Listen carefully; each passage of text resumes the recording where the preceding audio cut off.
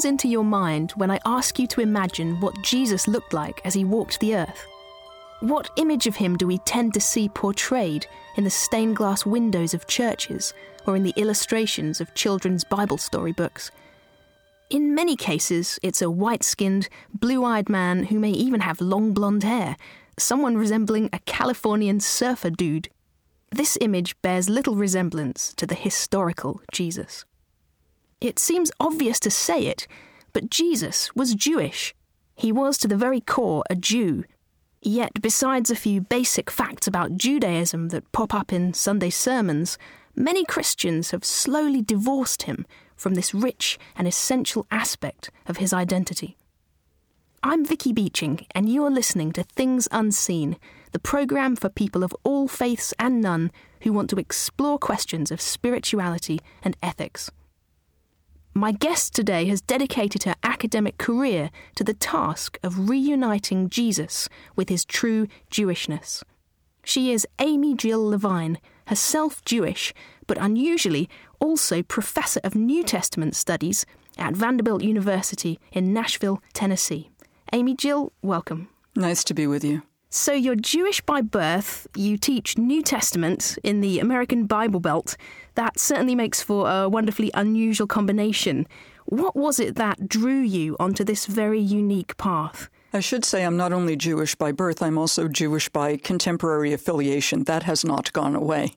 When I was a child growing up in New England in Massachusetts, I was in a predominantly Portuguese Roman Catholic neighborhood, and I was interested in what my friends were doing on Sunday morning and in religious education class in the afternoon after school.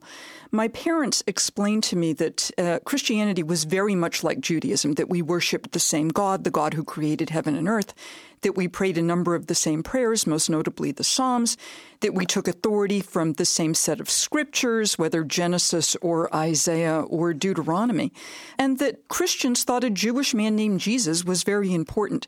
So my initial sense of Christianity was it was sort of like the synagogue we did not go to. It was somehow in the family. And then one day when I was in second grade, I think I was 7 years old, a little girl said to me on the school bus, "You killed our Lord." And I remember saying with no small degree of indignation, "No, I did not, because if you killed God, you would know." And she said, "Yes, you did. Our priest said so." When I got off the school bus, I was weeping, and my mother met me and asked me what was wrong. And I said, "I killed God," because I was convinced that I had. It took her a while to figure out what had happened, but when she finally got the story from me, she assured me that God was doing just fine, which was an enormous relief, and she made a few calls to the local church office, and the priest was reprimanded. Vatican II, part of the revision of Roman Catholic teaching, liturgy, even doctrine, had already begun, but the later document of Vatican II, a text called Nostra Aetate, Latin for In Our Time, had not yet been promulgated. And what Nostra Aetate said is that Jews should not be held responsible for all times and all places for killing Jesus. And this creates a sea change in Roman Catholic education. My problem was I heard this before the end of Vatican II. I could not figure out why this tradition that had so much in common with Judaism, not to mention beautiful Christmas carols and lovely Christmas trees and the Easter bunny, how could this tradition be saying horrible things about Jews? So I started asking questions. I was 7 then, I'm now 57, so it's been a life's passion. The figure of Jesus has really captivated you. He's become such a focus within your academic career and your writings. Tell us a bit about what it is that makes Jesus himself so compelling to you. It's not only Jesus, it's the people who follow him, and it's how he's been understood over the centuries. In part, studying Jesus is getting my own history back for me. In my synagogue context, we're very good about doing Jewish history up through, the time of the Maccabees. That's the Hanukkah story in the 160s BCE, 160 before the time of Jesus. And then suddenly we're over into rabbinic literature, into the Mishnah and the Talmud, which are past the first century, so they're, early 3rd century material. So if I want to know something about first century Judaism, the New Testament is one of my best sources. If I want to know about women in the Galilee in the first century, the New Testament is my best source. So studying Jesus helps me fill in the blanks for Jewish history. And studying Jesus, I find him to be a remarkable teacher. He inspires me. I learn from him. He makes me think about important things like how to talk to people who are of a different ethnic group, or how one should treat the poor, or what family values really are. So I think he poses really excellent questions, and I think particularly in his parables, he helps us see the world in a more challenging, more fulsome way. It seems probable that many people, especially if they have a Christian background, would be aware that Jesus was a Jew and that they would recognise that as a key part of his identity. Do you find that to be true, or would you say that his Jewishness has largely been forgotten even by Christians? I think it's there, but I don't think it has much context. So if I say, well, Jesus is a Jew, everybody says yes, but then I say, what exactly does that mean? And they're not quite sure. It'd be like saying to an American, so-and-so is from Great Britain. What stereotypes do we then put up? Or your listeners say, oh, she's an American. What do you think she believes? Right? What tends to go missing is the particulars of what makes him Jewish and not Gentile, or not Protestant, or not Catholic. For example, Jesus in the New Testament spends an enormous amount of time arguing with fellow Jews. And for a number of my Christian students, they think that this is Jesus withdrawing from Judaism. What they don't realize is that argumentation in Judaism puts you right in the heart of Judaism rather than takes you out of it. A number of my Christian students think that Jesus dismisses Torah, dismisses the law, dismisses Moses and the scriptures given at Sinai. To the contrary, what Jesus does is debate with fellow Jews over how to follow those laws. And one does not debate something for which one has no concerned interest. Paint a quick portrait for us, actually, of Jesus the Jew. Tell us what he would have looked like, his appearance, his worldview, his lifestyle. What would Jesus the Jew look like? When we talk about appearance, and it's frequently said, as your introduction did, that, he wasn't blonde and blue-eyed and he didn't look like a California surfer dude. I mean, the problem here is that there are California surfer dudes who are blonde and blue-eyed, but who happen to be fully Jewish as well, because Jews come in all different, hair colors and racial identifications and sizes and whatnot. What we need to recognize is that he's a Middle Eastern Jew, so he probably would have had dark hair and fairly swarthy skin. I think, actually, he was probably a tad chubby because he spends an enormous amount of time eating. One of the things he does is he gathers people at table. And that's actually a Jewish model, because one early dominant Jewish view of the Messianic age, heaven, the world to come, whatever we might call it, was heaven was a giant banquet where you reclined at a banquet with the patriarchs, with Abraham, Isaac, and Jacob. So Jesus, in meeting people at table, is actually saying, you've got one foot in the kingdom of heaven already. My friends are then want to assure me that he walked a lot, so he probably was in good shape, but I still think he was chubby. I like the idea of heaven as a banquet. That definitely appeals to me. I think a lot of people would find that portrait of a very Jewish Jesus difficult to somehow accept in contrast to the portrait of him painted by contemporary Christianity. Why do you think some of that makes people uncomfortable? Sometimes people are made uncomfortable because ignorance makes us uncomfortable, and if people are unfamiliar with first century Judaism, that creates some sort of ignorance. There's also a fairly common move to see Jesus as over against Judaism, as founding a new religion. For some people, Jesus has to be completely unique in everything. So I've had some students suggest that Jesus invented the idea of love of God and love of neighbor. And when I point out that love of God is Deuteronomy and love of neighbor is Leviticus, they're quite surprised. And part of that may be the increasing lack of familiarity that Christians have with the Christian Old Testament, also known as the Scriptures of Israel. How would you describe Jesus' worldview theologically? Jesus, like his fellow Jews, identifies God as Father. His praying, Our Father, is a perfectly good Jewish prayer opening. The Hebrew would be Avinu. You still hear that in the synagogue today. Jesus insists that the law be kept. He's very concerned about honoring the Sabbath and keeping it holy, and he does that by healing. There's no law saying you cannot heal on the Sabbath. There are other Jews who might say for a non-painful chronic condition, you might wait until the end of the Sabbath, and Jesus says no.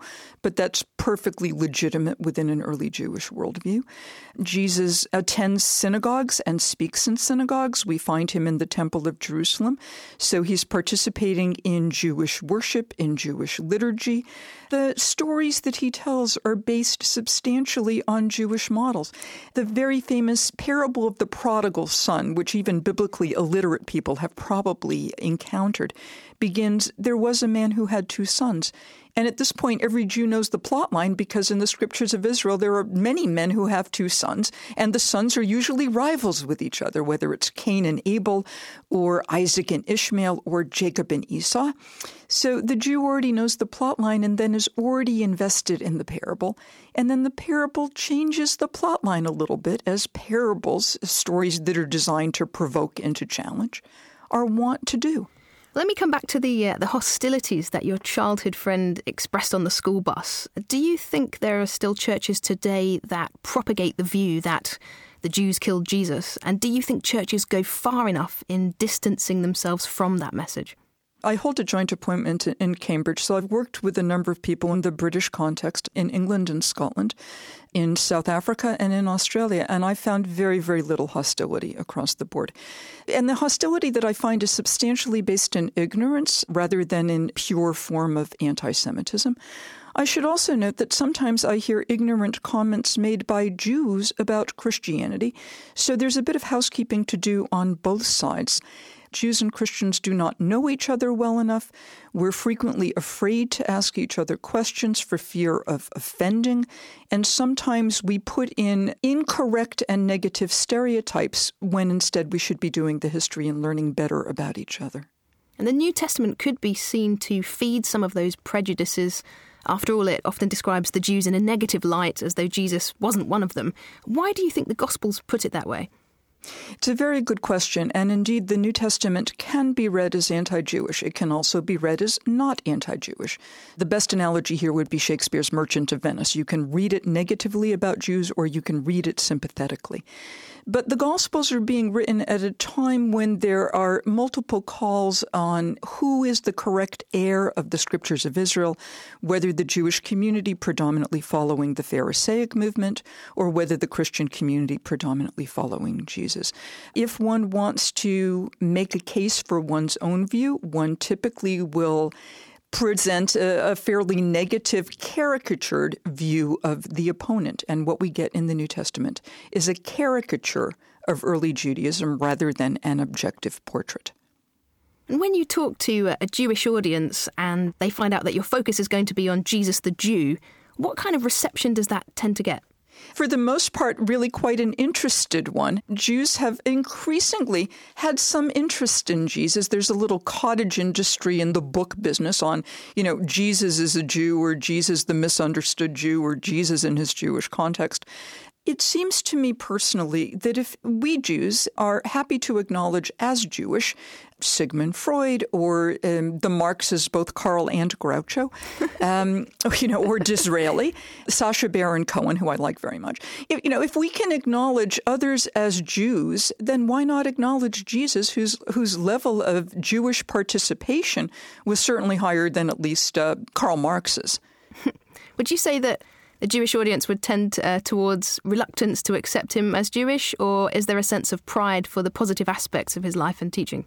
I found very, very little reluctance to accept him as Jewish. The reluctance comes in terms of accepting him as more than an interesting Jewish teacher. For Christians, he needs to be more than that. So he needs to be both that interesting Jewish teacher, but in a Christian context, he also has to have that connection to the divine, that special connection that Christians would refer to, say, as Son of God or as part of the Trinity. So where Jews and Christians will disagree is on theology rather than on something like how to interpret the parables or how to understand his teachings regarding Jewish law. What, if anything, do you think a Jewish reader can gain from studying the New Testament? Besides becoming increasingly familiar with literature that underlies so much Western art, literature, music, if one doesn't know the New Testament, one becomes somewhat culturally illiterate. One can recover, as I've noted, parts of Jewish history, and I think one can also take inspiration from a number of his teachings. In the same way that we can take inspiration from Buddhist teachings or Hindu teachings, one doesn't have to be a Christian in order to appreciate Jesus of Nazareth. And if one understands him from a Jewish context, then I think the understanding of him becomes even more full, even richer. When you've chatted to Jewish audiences about him, you did refer to the fact that there were some common misinterpretations within Christianity about what Judaism says about Jesus. Could you tell us a few of those that have popped up in your sessions? The majority of incorrect views of early Judaism come from a Christian context rather than a Jewish one. So a number of my Christian friends think that first century Judaism was highly misogynist, that women were treated just as property and that they were, oppressed and repressed and suppressed by Judaism. And Jesus comes along like some sort of feminist. Well, that turns out not to be the case. The New Testament actually tells us that first century Jewish women owned their own homes, had access to their own funds, had freedom of travel, served as patrons. A number of my Christian friends, just one more example, think that early Jews were completely xenophobic, that they hated all Gentiles. They thought that only Jews were important and only Jews were part of God's people. What we find is something that's quite the contrary. The temple in Jerusalem, of which the Western Wall still remains, the outer court was called the Court of the Gentiles, where Gentiles, non-Jews, were welcome to worship. And we know that synagogues in antiquity welcomed in non-Jewish worshipers, Gentile worshipers. They were known as God-fearers. So Jesus' open attitude toward Gentiles is part of a broader Jewish view. If we can correct these negative stereotypes about early Judaism, then we can understand Jesus better, and we will not be either introducing or reinforcing negative views of early Judaism. Do you think those negative stereotypes and the tensions between the two faiths has ever meant that, as you've presented Jesus the Jew, your Jewish audiences have felt uncomfortable, as though perhaps you're trying to get them to convert to Christianity? As far as I'm aware, that's never been the case. I'm actually a member of an Orthodox synagogue, although the level of my orthodoxy is not terribly high. But I do very much love my community. And I think for Jewish audiences, since my Jewish audiences know that I am not a Christian, I am not a Messianic Jew, I do not worship Jesus as Lord and Savior, that they can have a feeling of trust. Recently, along with a colleague named Mark Bretler, who teaches at Brandeis University in Massachusetts, I edited something called the Jewish Annotated New Testament, and we had 51 Jewish contributors providing notes on all the books in the New Testament, as well as back essays on who were the Pharisees and what was the temple and what were Jewish women's lives like and so on. You can have over 50 Jews who are not worshipers of Jesus talking about the New Testament, and thus Jews should be able to read this text and appreciate it and understand it without fear of being proselytized. How far do you think Jews who don't believe in Jesus as the Messiah can go in acknowledging him as a person of religious authority? I'm not asking that he be acknowledged as a person of religious authority, because he would have no authoritative role in a Jewish context, but that doesn't stop him from being inspirational. In the same way, I would look at the writings of Martin Luther King Jr. or Gandhi as being inspirational, but they would not be authoritative within a Jewish context. So the issue of authority is a different question than the issue of personal inspiration. Have you ever found yourself personally in that position with a lifetime of growing up among Christian friends and then studying the New Testament in such depth? Have there ever been moments in your life where you have wondered about embracing Christianity? Every once in a while, it does occur to me that it might be a little bit easier to be Christian, but my heart is completely filled with my own Judaism, so there's no hole there for Jesus to come to fill. Religious belief, as I understand it, is not based on logic, and it's not based on study. It's more like love than it's like Sudoku. It's not a logic puzzle. If it hits you, that's terrific. You've got it. That's like love. And if you love something else, well, that's the way it goes. I love my Judaism, so I've never felt the call to embrace Jesus as Lord and Savior. I'm fascinated by him, but I don't worship him. What do you think is the most persuasive argument for not seeing him as the Messiah? I'd not be inclined to make one because I have no wish to persuade Christians that he's not. Within a Jewish context, in first century Judaism at the time of Jesus, there were multiple views of what the Messiah might do and who he was and what the signs of the Messiah were.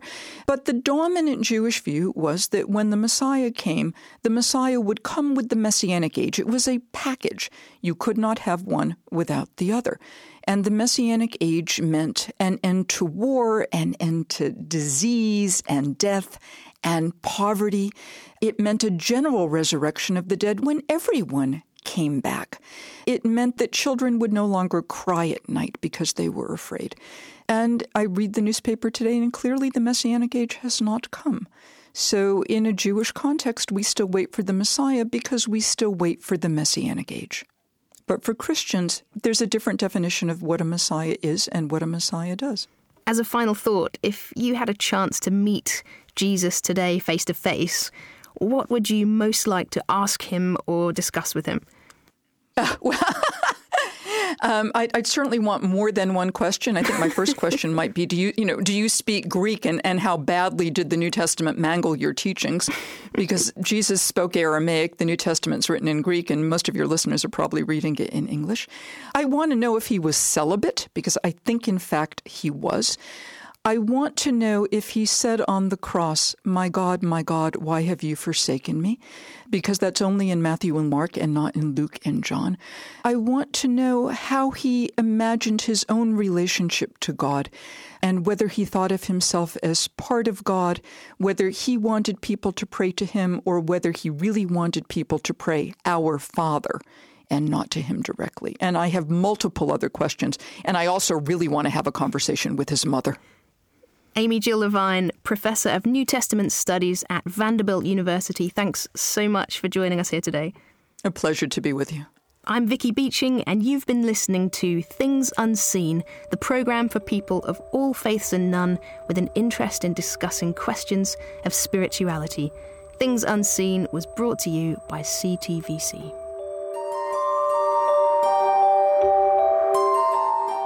And you can hear this programme again and find other editions of Things Unseen at www.thingsunseen.co.uk.